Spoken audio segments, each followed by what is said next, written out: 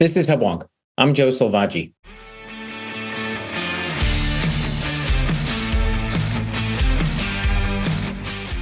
Welcome to Hubwonk, a podcast of Pioneer Institute, a think tank in Boston. Among the most positive innovations necessitated by the COVID-19 pandemic was the use of telehealth to access medical expertise remotely, even out of state. Driven by fear of contracting disease at a hospital or office, patients and professionals alike learn to meet from virtually anywhere for medical consultations on a wide range of services. This power to see one's own doctor while traveling or to reach an expert whose practice is out of state revealed to patients a promise for better, more convenient care. Now, as the threat of severe COVID abates, policy experts and elected officials will need to examine telehealth's interstate performance and then work to instantiate its most useful benefits into law. Which states have led the nation in empowering patients to reach providers beyond their borders? What were the problems, if any, where providers could offer services with little or no in-state registration? And what can states like Massachusetts, that ended permission for interstate telehealth, learn from these states that did not? My guest today is Josh Archambault, Senior Fellow at Pioneer Institute and Senior Fellow at Cicero Institute, for which his recent paper entitled Few Disciplinary Issues with Out-of-State Telehealth looked at the effects of Florida's and Idaho's decision to liberalize the use of interstate telehealth during and after the pandemic. His research examined how allowing access to out-of-state providers with little or no in-state registration affected the quantity and quality of the healthcare provided. Mr. Archambault will share his views on the nature of the demand for interstate telehealth and the benefits of liberalizing the restrictions on out-of-state providers, and offer his recommendations to lawmakers in other states for helping patients find quality, convenient care, regardless of their or their provider's location. When I return, I'll be joined by Pioneer Institute's Senior Fellow in Healthcare, Josh Archambault. Okay, we're back. This is Hubwonk. I'm Joe Selvaggi, and I'm now pleased to be joined by my Pioneer Institute colleague and Senior Fellow at the Cicero Institute, Josh Archambault. Welcome back to Hubwonk, Josh. Thanks, Joe, for having me. All right. Now, you've been on the show before, and we've talked about the COVID and the pandemic, but we're rapidly approaching the end of the public health emergency. I think the official end date is May 11th, which signals the end of all COVID-related temporary government measures. I'm sure our listeners are delighted to have the pandemic in the rearview mirror, but it's the emergency has forced us all to develop new ways of communicating. This podcast is an example of that. So we're going to talk today about the adoption of telemedicine. It's been, as you and I have discussed in the past, a pretty good thing for those who didn't want to go to the hospital and perhaps expose themselves to a contagious disease. But I want to take us through where we are now, 3 years down the path. You've done some interesting research on the uptake of telehealth and the uptake of telehealth between states. So let's start at the beginning. What is telehealth for our listeners who haven't heard our earlier podcast? And where within medicine have we seen its most enthusiastic adoption? Yeah, so telehealth is a broad term. I mean, most people think of what we are doing right now, which is talking over a computer or on a phone to do telehealth. But telehealth is actually a broad term. It differs. The definition actually slightly differs by state, but it can be anything from text messaging to video chatting, Skype, Zoom type calls, to sending images. You might get a scan of your knee or your ankle, and that's sent over. The adoption's been pretty widespread during COVID, somewhat out of necessity. I do think that there's been a massive expansion in the mental health and behavioral health space for two reasons. One, there was a lot of technology companies that saw an opportunity to move into this space to treat patients when they couldn't come into facilities.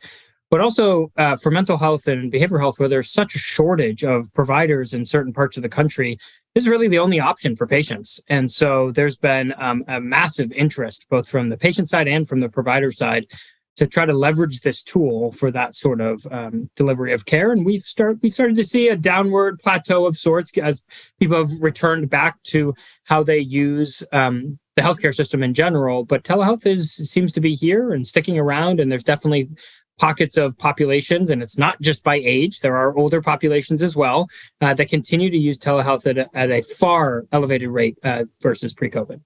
So it's been sticky. You anticipated my next question, which is to say, when we're no longer perhaps as afraid or no longer afraid at all of contracting COVID when we show up at a hospital, one would expect the the use of telehealth to fall off dramatically. Have we seen that, or has it been somewhat sticky?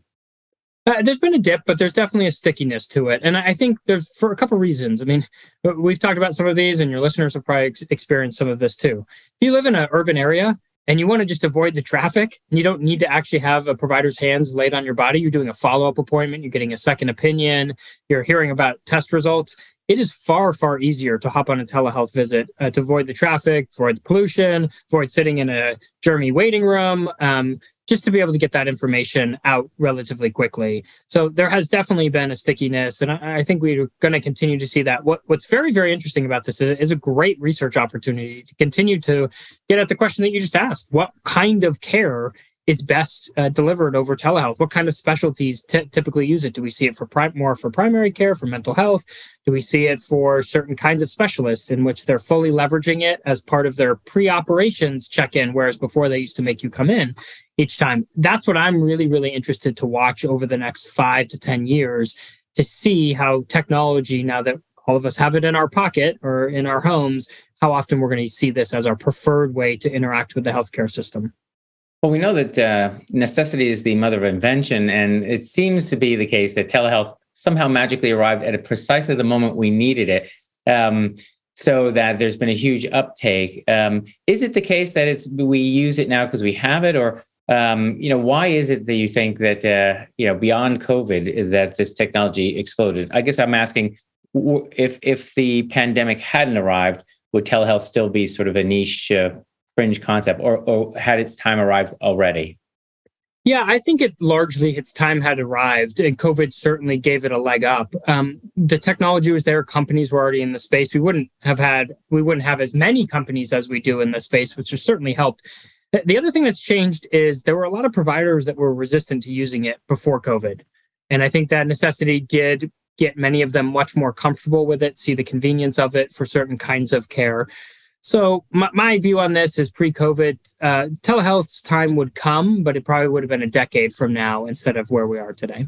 Certainly, there was some inertia from perhaps older providers who weren't as familiar with the technology, and they had to figure it out. So let's jump now to a paper you just released that I found very interesting. This is some of the work you're doing at Cicero Institute, and you looked at the patterns of telehealth in 2 states, but not just telehealth, but interstate telehealth, right? People who are using providers in another state. Specifically, you were looking at users who were in Idaho and Florida and using providers in presumably the other 48 states. Why did you choose those 2 states, Idaho and Florida? Very, very different. Yeah, so that's part of the reason we chose them. Separate sides of the country, very different in size and in scope. The other things that we're looking for is Florida actually passed a law pre-COVID in 2019 that allowed for a registration for out-of-state providers. And what's different there is a couple things. One is it was pre-COVID, so they had a little bit of a jump start. So we wanted to see, could we see any movement pre-COVID on who was registering or not. They also allow it for all providers, which is not the case in many states. If a state allows for a cross-state line telehealth, usually it's only for MDs or for doctors. And so we were very interested to see, are there other provider types that register? So that's where we started. We found some folks within their state government who were really interested to study it along with us. And Idaho, by contrast, did it in a slightly different way. They did it by executive order, like many states did, by the governor's pen, to say that during COVID, we're going to allow for this flexibility. Now, they didn't have a registration requirement, so we don't have as much insight into what kinds of providers are providing those services. But we wanted to see, do we see a difference in the complaint rates? So just for context, this is a massive debate in many states, Joe, going forward right now in state legislatures on whether they should continue or allow for this across state line. And this is where there's the fiercest opposition, this across state line telehealth. There's a number of other telehealth policy changes that are being debated, but this is really the big one because it does allow for a patient in Boston to be able to access a provider anywhere else in the country. And that really opens up the possibility for competition, accountability, to access the best providers that maybe aren't in your community, both rural and urban settings where there is a shortage of certain kinds of specialists. So this is really a big deal in the telehealth policy world. And as you can imagine, there are many groups who are fighting it very hard and have successfully fought it for years. And so we wanted to understand what is the main argument against this reform. And it's this concern that there's going to be, when you have a cross-state telehealth, a massive spike in the complaints. And because the argument is that there's going to be a huge dip in the quality of care from out-of-state providers. And so we said, well, let's look at that. In these two states that have done this slightly differently, did they see a big spike in complaints from across state line telehealth? And then were they substantiated? Was there discipline on the other end of that? And jump ahead to the conclusion, we didn't find that. Don't spoil our conclusion. No, and then we can pull that apart a little bit. But really, what we found was, quite frankly, a little surprising to us how low some of the complaint levels were from patients. And this is just one snapshot. We grant that, but it is something that's definitely worth researching because this policy debate is raging right now. Indeed, I'm sure it is. And you and I have talked about why a particular group may want to protect their business in a particular state. But let's do a little straw manning and say, well, okay, if we're going to try to come up with some valid concerns, we're very proud of our medical system here in Massachusetts. We think we have the best doctors and hospitals in the country. And the 49 other states, there's nowhere but down from our lofty heights. Is there a big difference amongst our 50 states, given we certainly have different laws in all states. We need different laws in every state. We're Republican in our sort of form of government. Are there some Wild West states that just essentially allow anyone to hang a shingle and aren't properly vetted? No. His short answer is in medicine. I mean, there's a little bit of variation, but when it comes to doctors and other kinds of very common provider types, I mean, these individuals are going to the same medical schools, graduating together and going back home or staying or some moving. They're largely taking the same kinds of licensing tests. Many of them have to be licensed in their states. They have to be in good standing to even participate in these sorts of across state line thing. There's mild variation. The variation typically is in something called the scope of practice. What are they allowed to do for actually seeing their patients? But the actual credentialing and the licensing, and there's very minimal differences. And so the quality concerns, are not there. Now, there's another policy approach to get at what we are studying here, which is compacts. And there are a number of states that have passed compacts, and compacts in the medical world traditionally allow for somebody to more easily practice in two different states. But there's some severe limitation to that. One, the compacts only apply to one kind of provider. So you may pass a compact for medical doctors, but no other provider can use that additional flexibility.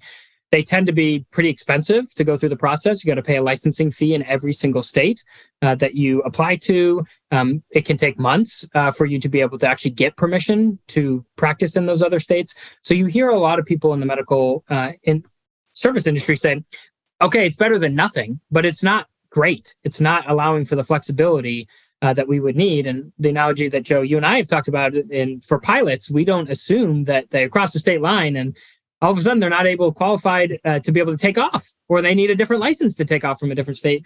We assume those skills are transferable. And that's really what is important here going forward. And so I think some of those quality arguments, well, certainly you want mechanisms to be able to catch them when you see bad Apple providers providing care. There does not appear to be a big difference in the kind of care.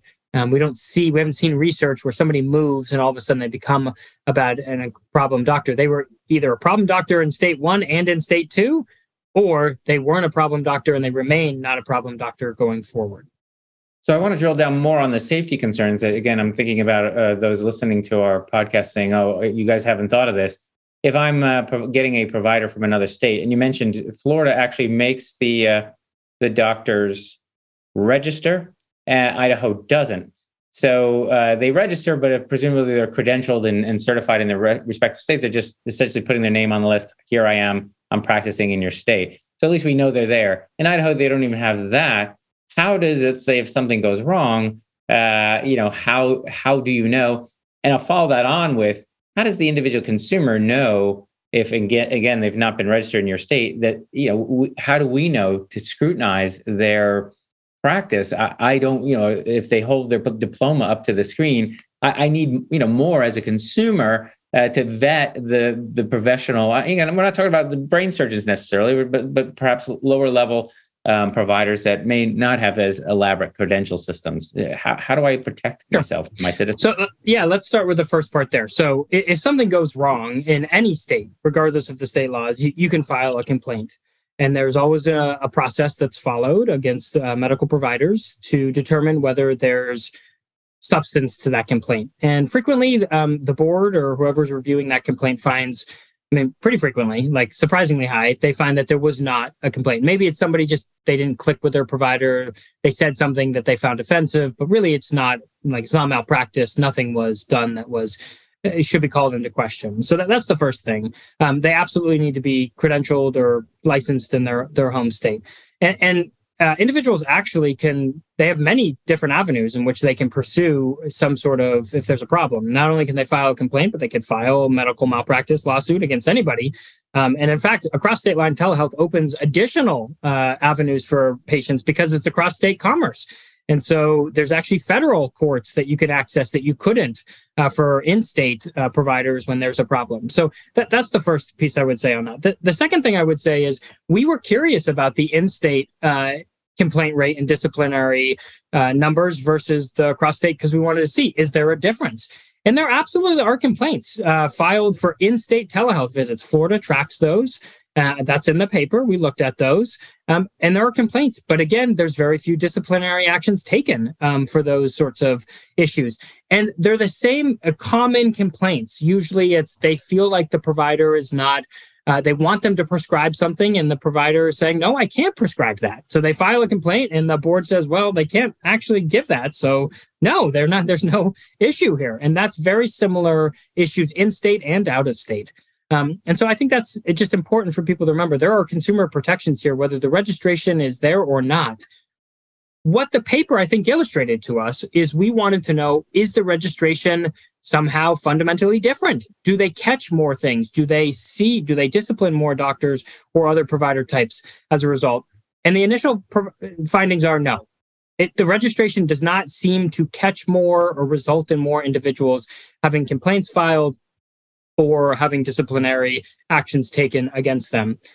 And so I think for policymakers, it just begs the question, there's many ways to move forward, whether it's compacts or registrations or allowing just a more open-ended, if you're licensed and in good standing in your home state, a patient can choose to use that provider. Again, nobody's being forced to use these providers. That's really important. It's just another option. Which gets to your second question, Joe, which is, I think we still are very early in stages of being able to help patients have tools to evaluate providers and how they will click with them or their expertise. There are some quality metrics that are out there and tools that are out there. I'd say they're relatively rudimentary, and there's much more room to be done there. On the flip side, though, I would say, really what we need to contrast this with is what the status quo is. And the status quo is in many communities, you simply don't have access to some of these providers. So one could argue having access to a provider is better than access to no provider. And that's number one for us to keep in mind. Number two is telehealth allows your geography to no longer determine your medical destiny. You may live in a community and maybe you live in Western Massachusetts, say, for example, and you realize that either you're going to have to drive to Boston to try to access somebody, or you might know that there's the world's best expert for this, whatever you're dealing with, in New York City. And going to New York City would be a better option, but you're sick. And so you're trying to figure out, but it's maybe geographically closer for you to go to New York City. Doing a cross-state telehealth makes more sense for you because it's the world's expert who lives in New York or in Cleveland or in Houston or wherever that expert might live. And this allows you to access that provider. Anybody of any income would have the option and ability to access that provider. Right now, you have to have the resources and be in the health to get on a plane, pay for a hotel to be able to access that world-class expert. And across state line telehealth at least puts on the table the option for you to be able to access those, which I think is really fundamentally different. And I think we need to keep in mind as we're discussing this issue. Indeed, you and I both value the power of markets to solve create solutions for needs.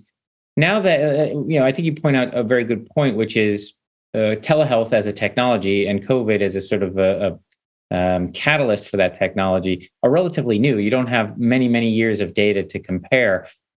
given that it's now possible to find a doctor out of state, and given now that you have two states where doctors could, in the case of Florida, register, how have doctors reacted? Meaning, are doctors eager? I mean, you've said, look, patients need doctors elsewhere. Do doctors want to serve patients elsewhere? Have they decided to, since being able to, have they shown up and registered, for instance, in Florida? Yeah, so that was one of the research questions that we were interested in. And I should mention, I did this with Dr. Ativ Malhotra at Harvard Medical School. We pulled that apart. We looked at, okay, and because Florida is requiring registrations, what kind of providers are registering? MDs are by far the most. So there's about 14,000 additional providers who have registered, and MDs make up a good percentage of those, 45% or so. The next subcategory, I'm going to lump together a few kinds of providers, but I would put into the mental health provider space. So clinical social workers, mental health counselors, psychologists, they're making up the next biggest bucket of providers that have moved forward. And then we see like a hodgepodge of additional people who have registered: dietitians, nutritionists, speech language pathologists, physical therapists, those sorts of individuals. There's a handful of those thrown in. And it's going to be very interesting to see if those trends continue over time. One of the trends we noticed was that they started pre-COVID, but every single year since, they've had significant increases in the amount of providers who are registering in Florida. I think the word's just getting out that this is a possibility for them to be able to see patients.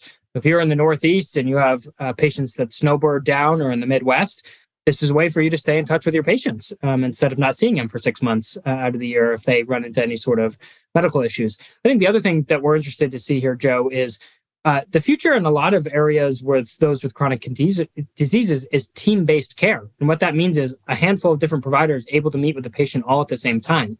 Well, telehealth allows that in a way that is logistically much more challenging in other health settings. And so I'm curious to see, as hopefully more states allow for this across state lines for more different kinds of providers, you might have a nutritionist who lives in Texas, but have your primary care doctor who lives in your hometown meeting with your endocrinologist who lives in Ohio, because they have worked together on patients and they're able to be pulled together through telehealth while the patient sits at home, versus before that team-based care might not have been possible.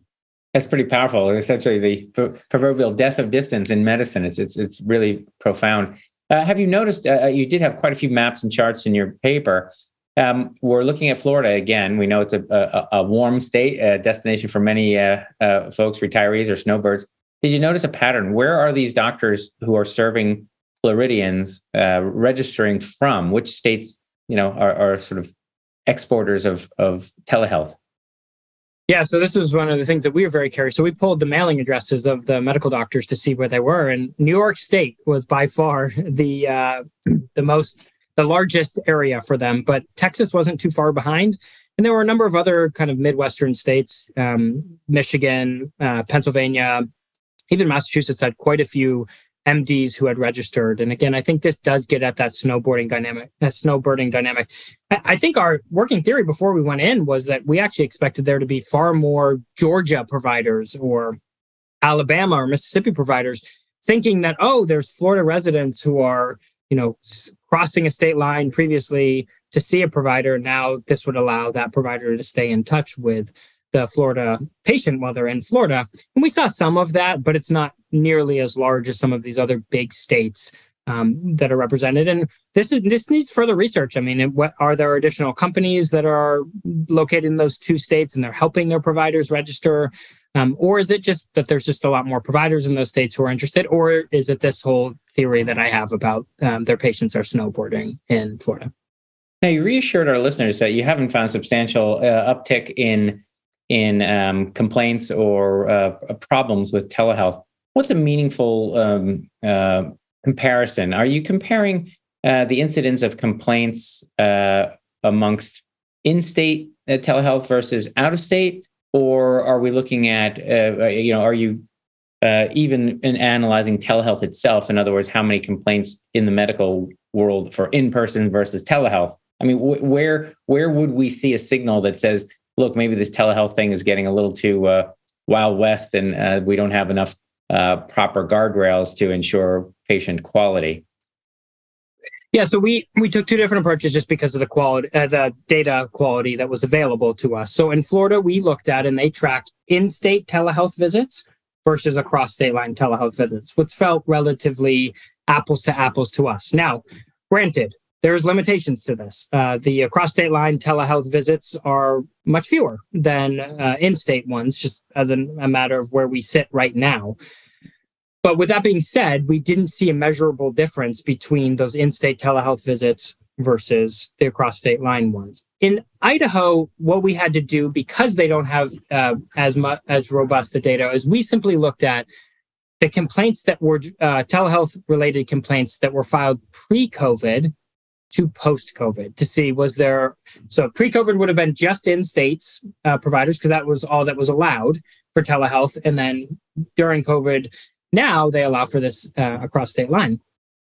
We didn't see measurable difference.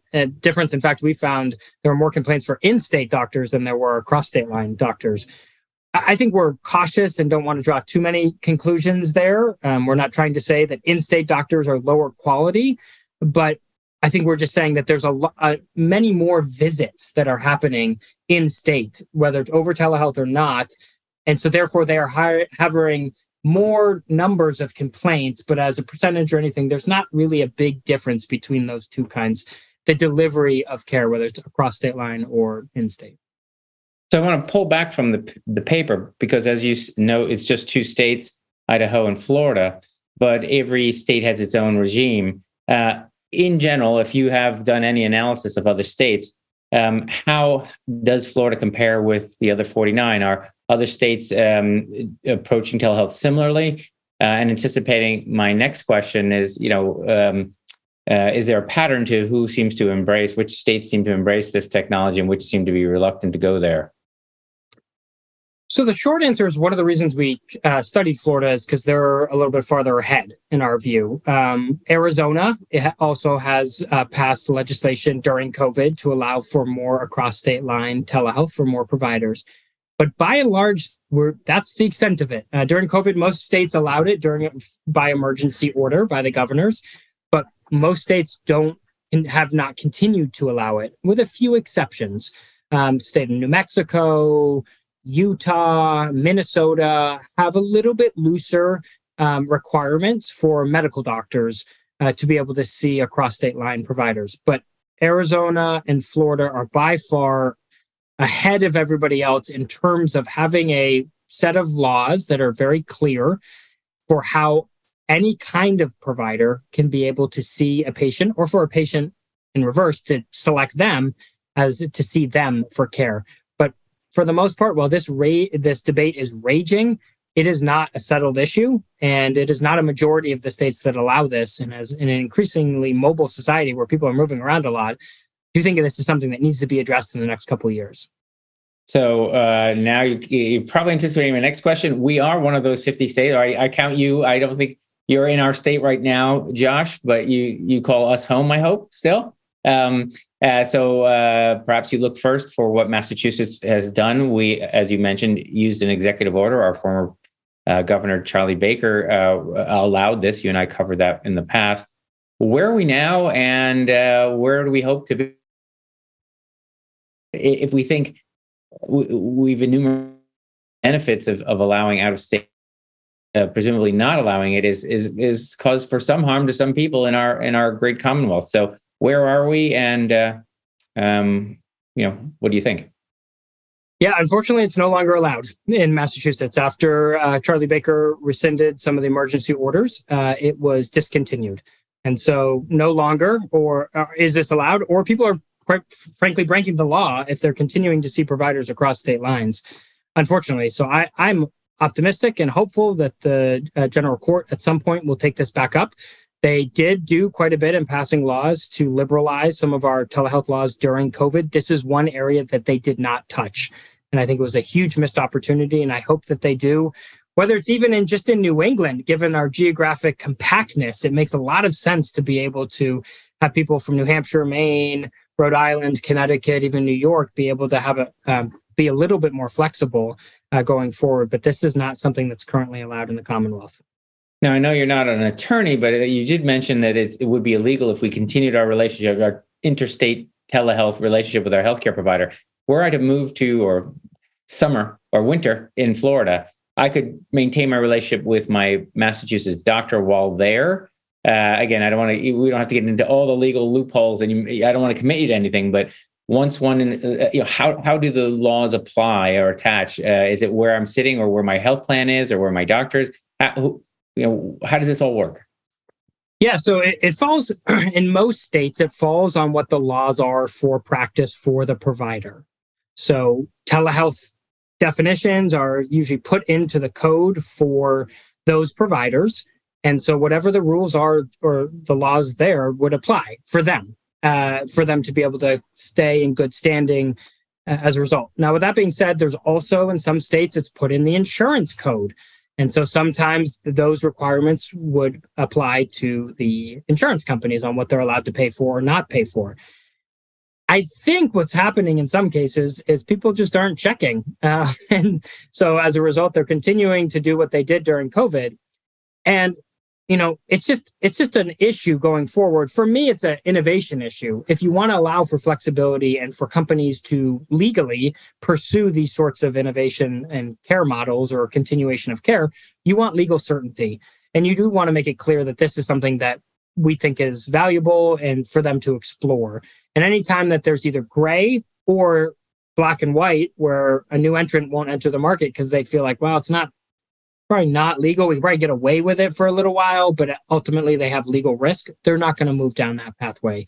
And so that's where I think what we're really talking about. At the end of the day, Joe, it's about patient care, though. If patients need to be able to stay in touch with their provider when they are crossing a state line, then it matters. I don't think it should be whether the insurance company is allowed to pay for it or not. We should simply say if the provider and the patient believe that this medically necessary covered service is something that would be helpful in their care, then we should explore it. And again, compared to the status quo, you go to another state, you have to start over with a completely new provider who you don't know and does not know you or your medical history. I think the vast majority of people in the medical community would say, yes, it makes more sense for somebody who's known you for 2 decades and your health issues to be able to stay in touch once or twice when they're away for the year, living in a warmer climate, perhaps, to be able to stay in touch, to say, yes, actually, no, you need follow-up care. Given your history, you need to go. Or for them to say, no, I think you're fine. Why don't you come see me once you get back to your home state? So listeners who do rely on a provider out of state and want to continue that relationship ought to pick up the phone and contact their legislator and say, please, for everyone's benefit, not just their own, but other people needing the same service could benefit from this. It seems like a win-win-win for everyone. You and I have talked about the benefits of telehealth. We've gone over them quite extensively here. But one of them, you mentioned the convenience. Of course, you don't want to have to drive into Boston Park and getting parking ticket and all the other attending costs with this. It's also convenient for the doctor. He needs a smaller office, perhaps less staff, and he doesn't have to come in to see you either. Is the cost of telehealth, which let's say the overhead costs seem to be far lower, is that being reflected in the way one is billed? And a follow-up question is, might I, as a consumer of healthcare, if there were no restrictions on interstate telehealth, could I find a cheaper provider in Wyoming than in New York City? Again, setting aside quality issues, could I essentially shop around for the cheapest service in the country using telehealth? And again, everyone wins. What would you say to that? Yeah, I mean, in theory, you can. This is where the details matter, though, in which state, because some states have something called passed a payment parity law, which requires telehealth visits to be paid at the exact same rate as an in-person visit, which kind of undercuts your entire possibility that you've just laid out there. So that it depends on the state that you live in. The challenge with that, though, is that for people with deductibles, they're paying the whole thing. And so as we've seen survey data where you see 50, 60, 70% of Americans saying they're delaying medical care because over cost concerns, I think there's real questions on why you would mandate that they have to be the exact same rate going forward. When it comes to the price variation, that's certainly possible that you could find a cheaper option. But I would just say price is one of many factors that people are considering, even over telehealth. There's a number of different companies that have different offerings. Some people value seeing the same provider each time. So you might not want to just see, the cheapest one. You might want to say, no, I want to see Joe Smith every time I use telehealth. And so as a result, that might be reflected in the price. Some people value, no, I just want to see the next provider. Doesn't matter who it is, just I'm dealing with this ailment and I want to see whoever can be on my screen within 5 or 10 minutes. That's what I value. And so you are seeing some market differentiation in the telehealth world about what patients might want to see. I mentioned the team-based care going forward. And so price is one of 4 or 5 or 6 different considerations that people are using to determine what sorts of providers they're going to use long-term. Wow, it sounds like you're giving agency to patients. That's a remarkable bit of confidence. I share your enthusiasm where the individual patient determines what is valuable to them. And this is just one more tool in the toolkit.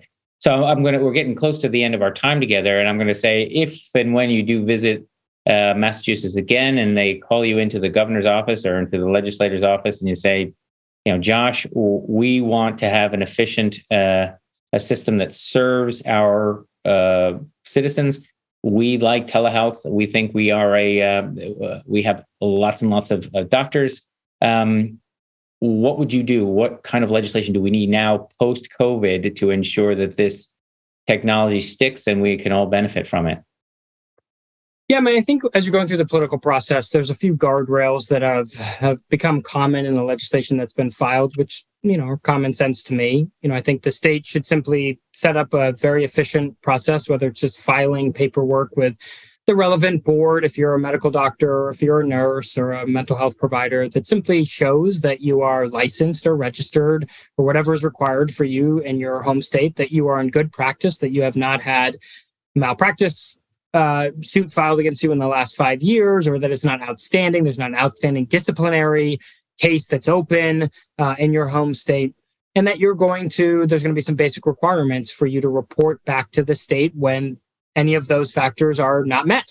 If you have a disciplinary case opened, that you need to alert the Massachusetts board within 10 days or 15 days or whatever time frame makes the most sense. I think those sorts of common sense guardrails are very reasonable. And I think most medical providers are willing to abide by them. For them, it's really just to say, look, when we find ourselves in a situation where a patient is needing medically necessary care and we know them, we want to make sure there's a quick way for us to be able to move forward to providing that care.